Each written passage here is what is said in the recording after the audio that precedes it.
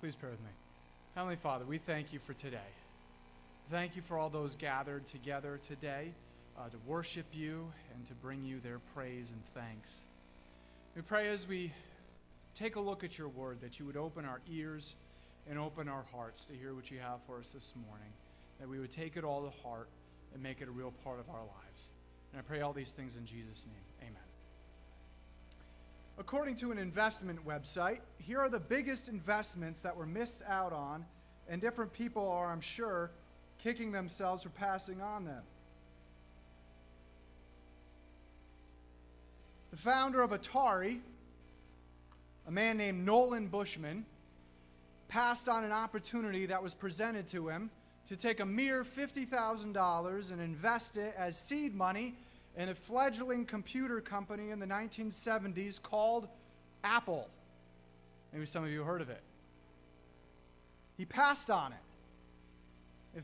If Bushman had taken that opportunity, he would own now a full third of a company now worth $850 billion and well on its way to become the first company to achieve the worth of $1 trillion. But he passed on it. After the stock market crash of 1929, most people were understandably fearful of investing in the stock market again. However, somebody did the math, and if you had $1,000 laying around in 1932 and invested it in the stock market then, that initial $1,000 would be worth $5 million today. If you just invested it in 1932 and left it there, you'd have $5 million today. If you had invested in 1,000 bitcoins in 2011, when it was only 5 cents a bitcoin, so we're talking $50, a $50 investment in Bitcoin in 2011, you would have $7 million today. If you had cashed out those 1,000 Bitcoins when they hit an all-time high in 2017, you'd have a cool $20 million today. Well, this one's my favorite. In the late 1980s and early 1990s, a craze called e-squatting was very popular. This is what would happen. Anyone with any technological skill and intelligence could get in on the game. And as the internet was still brand new, anyone could scoop up generic-sounding web domains and sit on them until a company really, really wanted it and would pay through the nose to get it. Anybody could do this. For instance, Toys.com was sold in 2009 for $5.1 million. Hotels.com, I had heard of that one. Hotels.com, you see it on TV all the time, was sold in 2001 for $11 million. Some guy just bought this up in the late 80s and sat on it for 30 years. VacationRentals.com was sold in 2007 for $35 million, and the one that wins the record here is Insurance.com, and that was sold in 2010 for a whopping $35.6 million. These guys paid maybe $15 a year for 30 years, just sitting on it, not doing anything with it, until a company really, really wanted it and came out with millions and millions of dollars just for sitting on it for 30 years. I bet some of you are kicking yourselves for that you missed out on that craze called e-squatting.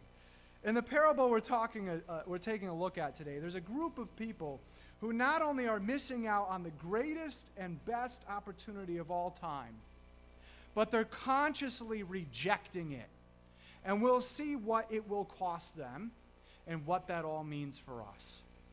So let's see how Jesus sets up what's going here. In verse 33, we read this.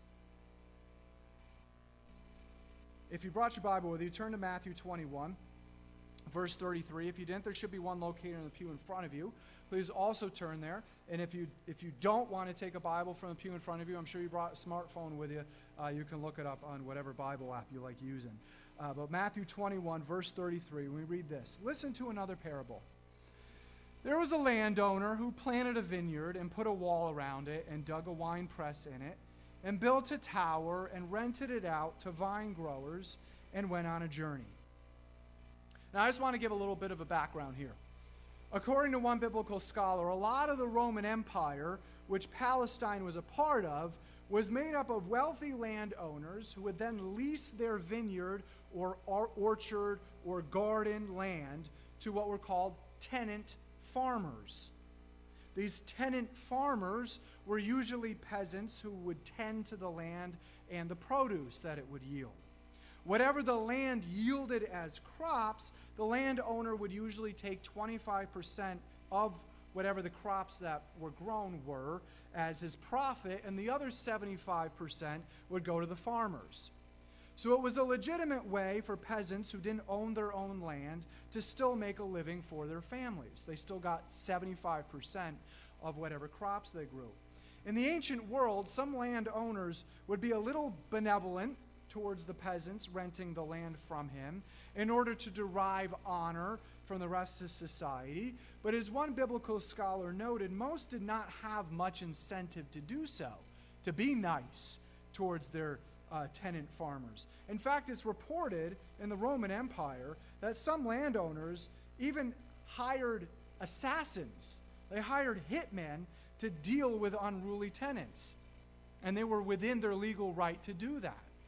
In other words, the landowners were usually the ones who would be abusive towards their tenants. Now, keep that information of how things usually were between landowners and their tenants in the ancient world as we go through this parable. The landowners held all the power. They're the ones who were able to do whatever they wanted to do. What you may notice, too, as one biblical scholar pointed out, is that this landowner went through great pains and a lot of money to make this piece of land as profitable as it could be. Not only for him, but for his tenant farmers. The more profitable this land was, in general, not only would he make more profit, but the tenant farmers would also make more profit from it. He didn't just rent an empty piece of land out to these farmers and tell them to do all the work in getting everything set up and say, have fun, I'll be back in a year to collect my 25%. No, he prepares everything. He builds everything up. He sinks a ton of money into this piece of land to make it as profitable as it possibly could be.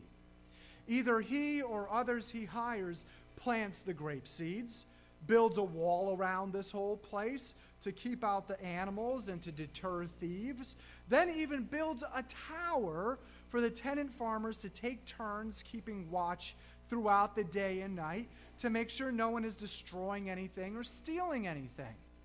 This landowner even builds his own wine press on this property so that the tenant farmers can squeeze out the juice from the grapes and make the wine that they could then sell and provide for their families with, and they wouldn't even have to leave that piece of land. Everything could happen in one place. Again, this landowner has already done all the preparation and all this work and all this investment to make the tenant farmer's experience tending the grapes and turning those grapes into sellable wine as profitable of one as possible. He's invested a lot into this business venture, a lot, and is confident in his hope for the best. Now, who is Jesus directly giving this parable to? Right, you're on the right track. Just like with last week's parable, it's to the chief priests. We're in the same exact place we were last week. Jesus just starts another parable again as soon as he's done with the parable we talked about last week. So again, the setting for this, where Jesus is when he's telling the story, is he's in the temple. And he's teaching a group of people who are sitting at his feet. And all of a sudden he gets interrupted by the chief priests with this question that they try to trip him up with. And he says, well, if you're not going to answer my question, I'm not going to answer yours. Tells the parable we looked at last week, and then immediately flows into the parable we're talking about today. So the setting is the same exact setting. So this parable is to the same exact people. It's directed to the chief priests who interrupt Jesus while he's teaching a group of people in the temple. So even though this parable, too, is directed at the chief priests, that's the primary audience, that's who he's getting at, but a bunch of people who are already gathered around Jesus, who are listening to his teaching, would be overhearing everything as well. This will be important as we'll see once we get to the end. Now, what you may notice about how Jesus opens this story is that depending on your version or translation of the Bible, most of verse 33 is written out how? Look at it. How is verse 33 written out? It's written out all in caps, right? Depending on your version or translation. It's written out all in caps. Now that means that Jesus is referencing an Old Testament verse here. That will also be very important to the understanding of this parable. The Old Testament reference that Jesus makes is from Isaiah chapter 5, verses 1 through 2. In this prophecy of judgment in Isaiah against Israel for its continual disobedience, Isaiah describes God's relationship with Israel, and he describes it as this: "My well-beloved had a vineyard on a fertile hill. He dug it all around, removed its stones, and planted it with the choicest vine." This is starting to sound a little familiar, isn't it? "And he built a tower in the middle of it, and he also hewed out a wine vat, a wine press in it. Then he expected it to produce good grapes, but it produced only worthless ones." Now that is the Old Testament passage that Jesus is referencing here when he says in verse 33. Jesus takes that well-known passage in the Jewish scriptures and makes a direct reference to it to start out his parable. He makes a direct reference to this. Just as in Isaiah 5, the landowner who plants a vineyard is God. And the vineyard represents Israel. That's what the prophecy in Isaiah is talking about.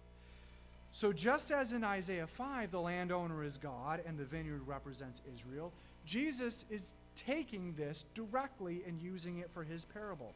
Jesus is using the exact same symbolism for his parable in this chapter we're looking at. In this parable, once again, God is the landowner and the vineyard is Israel. Any of Jesus' Jewish listeners would have gotten that reference immediately because they would have understood this prophecy in Isaiah. So Jesus takes that immediate recognition of the already founded symbolism by his listeners as a springboard for the rest of his parable. He doesn't need to explain the beginning part because they already know it, because they already know this prophecy. The landowner does all the work. God does all the work to invest in the profitability of this vineyard, and then in this parable, the landowner moves to another country. Now, this isn't all that out of the ordinary. For most landowners in this time period didn't really live near their rented out land and usually had little contact with their tenant farmers. Finally, the time came for the grape harvest. We think everything's going well. Everything's planted. He hires these tenant farmers. He enters into a contract with them. They go to work in the vineyard. And now we come to the harvest time. This long-awaited time that the landowner had put all this investment towards. Verse 34.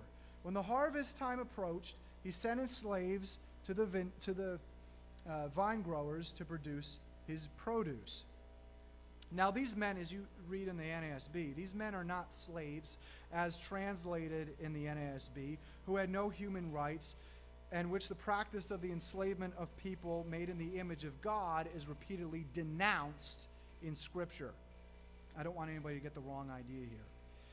What these men were are properly understood as bondservants.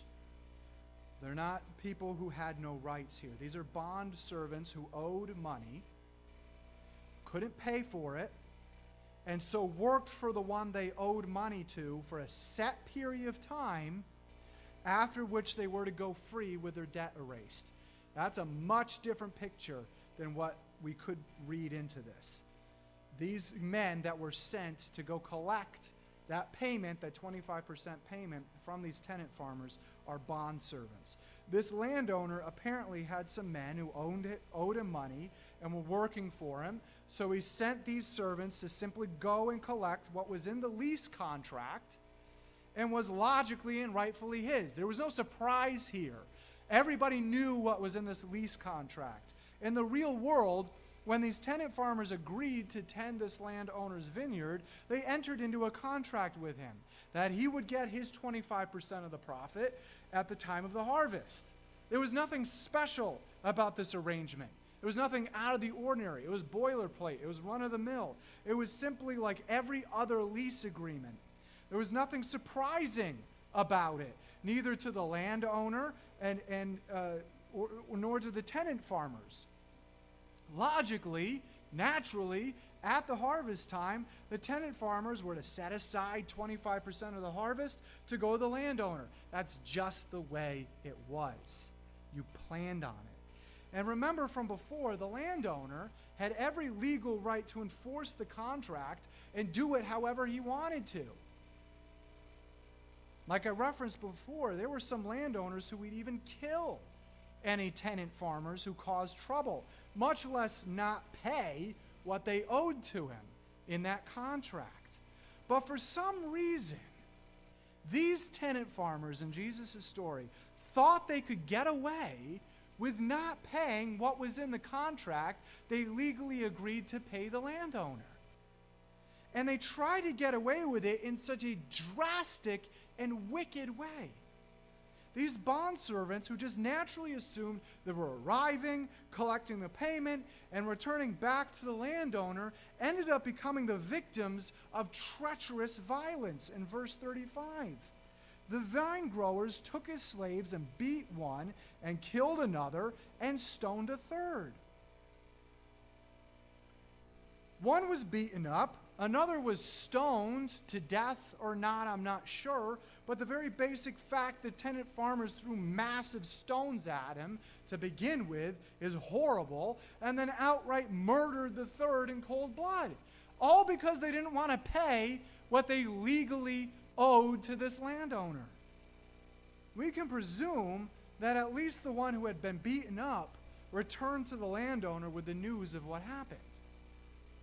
Now, in the real world, imagine if that happened today. I mean, it's not the same context, but imagine if that happened in the real world. The landowner, like any one of us, would have been irate. Wouldn't you?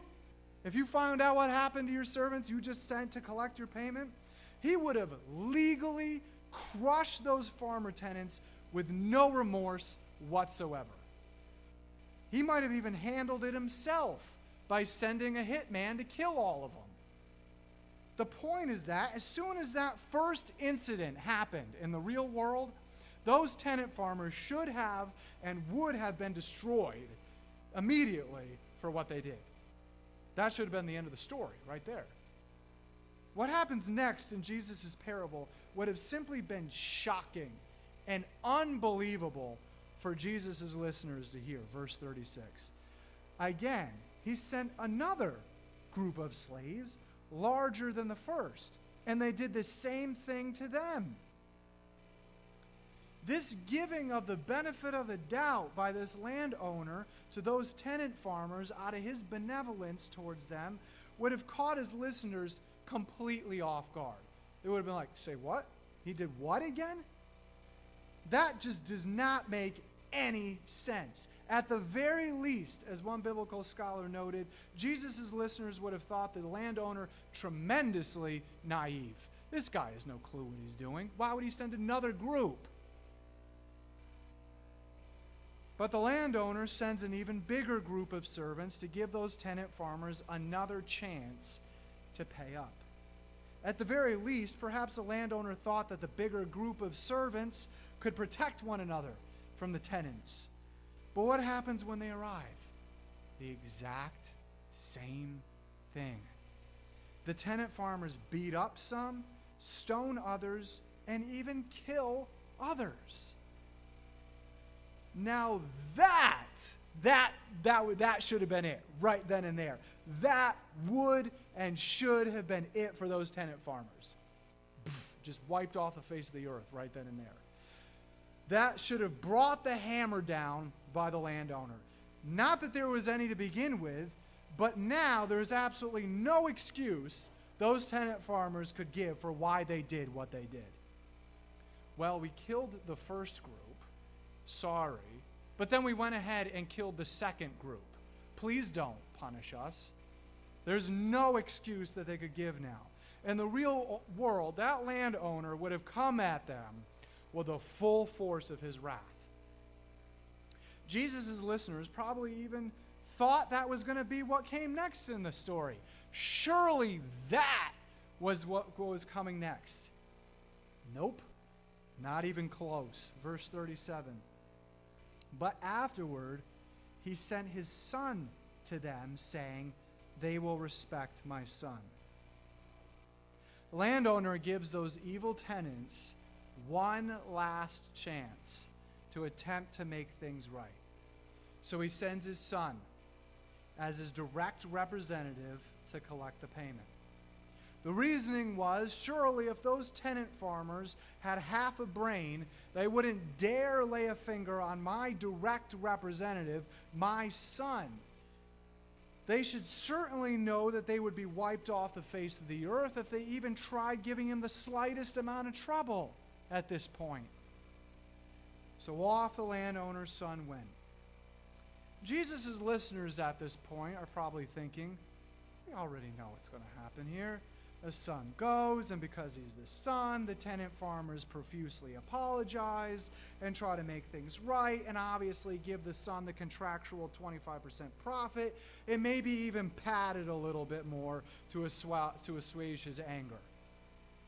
Some of Jesus' listeners may have even started packing up, like sports fans at a game when the score is a blowout, and they already know who's obviously going to win, and so they want to get out of the stadium before the parking lots get jammed. That won't be a thing at sports games anytime soon. Parking lots being jammed. But when Jesus shocks them with Jesus shocks them with something nobody there except for Jesus saw coming. Verses 38 through 39. But when the vine growers saw the son, they said among themselves, this is the heir. Come, let us kill him and seize his inheritance. They took him and threw him out of the vineyard and killed him. Now, there are a couple of shocking elements to what happened here. The first one is the obvious element of the tenant farmers having the audacity to kill the landowner's son. The second one is that anyone listening to Jesus' story would have scoffed at the tenant farmer's stupidity at this point. Simply killing the landowner's son, and even us today in 21st century America, if we really stopped and thought about it, we would think, yeah, that doesn't make any earthly sense. Simply killing the landowner's son did not give them the right to seize the land for themselves. That wasn't a thing. That didn't happen.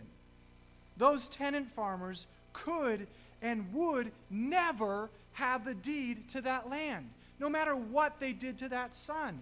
Upon finding out what happened, which he obviously would, the landowner, even though he lost his heir, could very easily amend his will, and it certainly would not include those evil tenant farmers. And if the landowner died before he could amend his will, that land would still not go to the tenant farmers. It would be seized by the Roman Empire. There was no way those tenant farmers were ever getting that land, no matter what they thought they could do to the son. So for those tenant farmers to even think that them killing the landowner's son automatically meant that they just owned that land revealed not only how evil they were, but just how plain stupid they were. As how many rabbis of Jesus' time would teach, Jesus ends this parable with a question, verse 40. Therefore, when the owner of the vineyard comes, what will he do to those vine growers? After all that happened, it's a question with an obvious answer. They, who's they? Again, chief priests, right? Chief priests say to him, he will bring those wretches to a wretched end, and will rent out the vineyard to other vine growers who will pay him the proceeds at the proper seasons. I bet the chief priests were just chomping at the bit to end the story their way, with those tenant farmers getting everything they deserved and the landowner finally getting the profit that he deserved. They were just waiting. They were waiting for that question. Ooh, ooh, ooh, ooh, I know the answer. They were ready to throw that out there. And there's something pretty funny about that. Jesus knew without a doubt that they were going to respond that way. He set it up perfectly for them to respond that way, for them to be so chomping at the bit that they could not help themselves throwing out this answer as soon as they possibly could, maybe even before he was done with the question. After all, we as human beings just naturally, it's in our DNA, we just naturally want due justice to be served in whatever capacity or situation it is. As one biblical scholar pointed out, rabbis would often ask a rhetorical question that when answered, this is the point, the whole point of them asking this rhetorical question is that when answered, it was supposed to reveal a truth about the one answering the question. See how clever they were? How they turned that around? In this case, it's the chief priests. I wonder if they fully understood what Jesus was saying to them about them at that time. We know from verse 45 that they, along with the Pharisees, understood at some point that Jesus was referring to them as the wicked tenant farmers. And here's why. Jesus, again, knowing that that was just how the chief priests were going to answer, has his explanatory response ready. He's got it locked and loaded. Verses 42 through 44. Jesus said to them, "Did you never read in the scriptures, the stone which the builders rejected, this became the chief cornerstone. This came about from the Lord, and it is marvelous in our eyes. Therefore I say to you, the kingdom of God will be taken away from you and given to a people producing the fruit of it. And he who falls on this stone will be broken to pieces, but on whomever it falls, it will scatter him like dust." The chief priests, just like with last week's parable, have been warned very clearly. Once again, God is the landowner in this parable. Israel is the vineyard. The tenant farmers are the religious leaders throughout the history of Israel. They were entrusted the vineyard of Israel to tend and to take care of and to make profitable for God, with the profit being a righteous nation. But when God sent his prophets to collect on that righteousness and to warn the tenant religious leaders when there wasn't any righteousness to collect from the nation, what did the religious leaders do? They beat up, they stoned, and they killed them. God gave them several chances, too, just like with that landowner in the parable.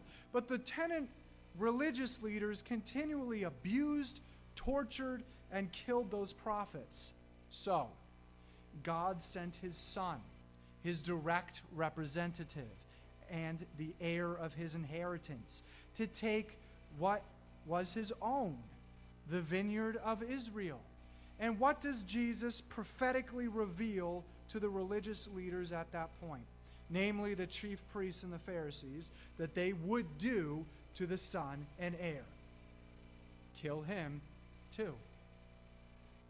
And in that way, those religious leaders would not only pass up on the greatest and best investment in the history of the world, but they would consciously reject it. The stone that the builders initially rejected, picked it up, took one look at it, and threw it away, and thought was garbage and worthless, would become the most important stone in a building. The stone that would be the foundation for everything in that building, the cornerstone. The cornerstone, as Jesus' contemporaries would understand it, was the initial stone set in the ground for a building's foundation. It was the first one set in the ground for the building's foundation. All the other stones of that foundation and of that building would be set in direct connection to the position of that initial foundational cornerstone. You can see here, this is a more modern picture. You see there the guy in the top right corner is wearing jeans and boots, so it's not from the first century. But it gives you an idea here that you probably can't see it, but there are a couple of lines here that go across that they line these stones up with, and this one right here, that's the cornerstone. That's the first one they set right there. And all these other stones are set up in line with this stone. But that is the most important stone right there. Everything else in this building's foundation is going to be directly related to this stone right there in the foundation. Now again, depending on your translation, verse 42 may be written all in caps. This time, Jesus is referencing Psalm 118, whereas one biblical scholar pointed out, David is writing about a cornerstone, but the cornerstone of a certain building. Anybody want to take a guess at what that building is in David's time that he's talking about? The temple. He's talking about the cornerstone of the temple, the house of God. So by Jesus making this reference, Jesus is referring to himself as the cornerstone. Not just of the cornerstone of a cornerstone in general, but the foundational stone, in referencing what David wrote in Psalms, of the temple. The foundational stone, the cornerstone of the temple. But not the temple he was standing in at that moment. That temple was the one that Herod the Great had built. The same guy who tried killing Jesus when he was a baby and ended up destroying many innocent lives in the process. That's not the temple Jesus was referring to here. So, what temple is Jesus referring to here? Well, the exact same one as when he would say later on, destroy this temple, and in 3 days I will rebuild it. He's referring to himself. He's referring to his body. And all those who would put their faith in him for their salvation would make up his church, or the body of Christ. After all, Jesus is the one and only foundation of the church. There is no other foundation. The Apostle Peter, who is no doubt there with Jesus when he's telling this parable, will describe the church as the living temple of Jesus. He says, you are coming to Christ, who is the living cornerstone of God's temple. And he's pulling out the exact same language that Jesus is saying right here in this experience. He was rejected by people, but he was chosen by God for great honor. And you are living stones that God is building into his spiritual temple. Jesus being the cornerstone. The tenant religious leaders of Jesus' day were supposed to be fellow profiteers of the righteousness and therefore blessing of the vineyard of Israel. But what did they do? They forfeited that, and they rejected and killed the Son who was sent to make everything right. And because of that, as Jesus says in verse 43, the blessing of righteousness has been stripped from them and will be given to another group of people, a nation, in fact. At some point in the future, that nation will be Israel when they finally put all their faith in Jesus as their Messiah, but it will also be to those added to the family of faith. Thank God, us Gentiles who also put our faith in Jesus as our Savior and King. Jesus, as the cornerstone of the foundation of his temple of faith, would be two things to those who refuse to accept him for who he truly is. As verse 44 says, it will both be a tripping hazard that will shatter those who trip over it, and if that wasn't enough, it will crush into dust those it falls on. It's pretty graphic, isn't it? In other words, there will be people, in this context, the religious leaders who refuse to believe in Jesus, who will continually trip over Jesus and will ultimately be crushed to dust in judgment for the fact they never gave up their sin and asked him for forgiveness of it. And throughout the past 2,000 years, including up to and including right now, There have been people who have continually tripped over Jesus and repeatedly refused to believe in him and have paid the payment that they deserve, just like with the tenant farmers. They've been cast out of the vineyard of the world and thrown into eternal judgment and punishment. But for those who believe in Jesus as their Savior from their sin and have made them the King of their lives, he is their chief cornerstone. He is our foundation. That's it. We have no other foundation to stand on. We are his temple, both as a church and as individuals. Whereas Peter referred to the church as Jesus' temple, as we bring him our praise and worship, including right now, the Apostle Paul referred to each of us as individuals, as followers of Jesus, as temples of the indwelling Holy Spirit. Just as the Son in this parable, or Jesus, was the representative of the land-owning Father God, the Holy Spirit is the representative of both the Son and the Father. And Scripture tells us that that representative, that Holy Spirit, indwells us or makes a home within us. And as such, Paul says, don't you realize, don't you think about it ever? Don't you realize that your body is the temple of the Holy Spirit who lives in you and was given to you by God? You don't belong to yourself. It's not your body, your choice, no matter what context you're talking about. It's not your body. You are not your own. You don't belong to yourself anymore. God bought you with an impossibly high price, the blood of his own Son. And so we're all called to, so you must honor God with your body. It's not an option. It's not whether or not I feel like it on any given day. It's must. Don't reject Jesus as the cornerstone of the temple in any area of your life, or else you'll just continually trip over him. He's not going away. He's going to keep being there for you to trip over. And someday, if you're here or watching online later and you've never made Jesus your foundation by repenting of your sin and asking him for forgiveness, you will have to pay the price of judgment that awaits all who reject him.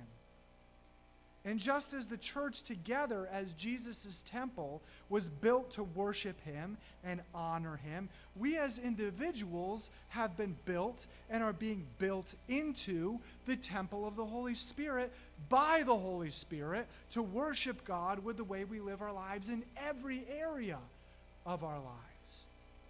Much of life is a battle between thinking we belong to ourselves and bringing ourselves in line with the truth that we are really God's. That's most of life's battles, isn't it? Jesus paid the impossibly high price for us through his death and resurrection, so we are not our own anymore. You can't have it both ways. It doesn't work that way. We can't have Jesus and all the spiritual blessing that comes with having a growing relationship with him and hold something back from him and say, I love everything you've given to me, Jesus, but this you're not having. You're just not taking. We can't follow Jesus and think our bodies and our lives are our own to do with as we please and make self-centered decisions for. That's not how it works. This affects everything about us and everything we do. I'm not talking about the big ticket sins. I'm not talking about those. This affects everything about us and everything we do. We can't take what's supposed to be Jesus' temple and fill it with garbage and poison. We can't say what I own and my money is my own to do with. I can even use it to buy things I know that aren't pleasing to God. As Paul was very clear about in his letter to the church in Corinth, we can't take the bodies Jesus has died to redeem and then do things with them that are blatantly against his standard for sexuality. We can't flood our minds with fear and anxiety over what's going on in the world and allow those things to dictate what we do. Let me reiterate again, brothers and sisters, we have not been given a spirit of fear. We have been given a spirit of love and of power and of a what? Sound mind to think through things clearly and not just be trapped and live our lives burdened and chained up by fear and anxiety, even over things that are going on in the world, in our country right now. We have been given a gift, brothers and sisters. We have been given a gift of Jesus as our King, and that has nothing to do with what goes on in the world or in our country. He is the one who is over all. He is the one who has a plan. We can trust him with that plan. How many times does Jesus say over and over in the Gospels, therefore, do not be afraid. Trust God with everything. Trust your Father with everything. It doesn't matter what the context is. It doesn't matter what the situation is. Trust your Father with everything.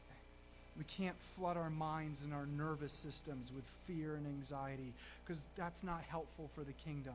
We can't overwhelm our bodies with constant stress over things that ultimately do not matter in the light of eternity.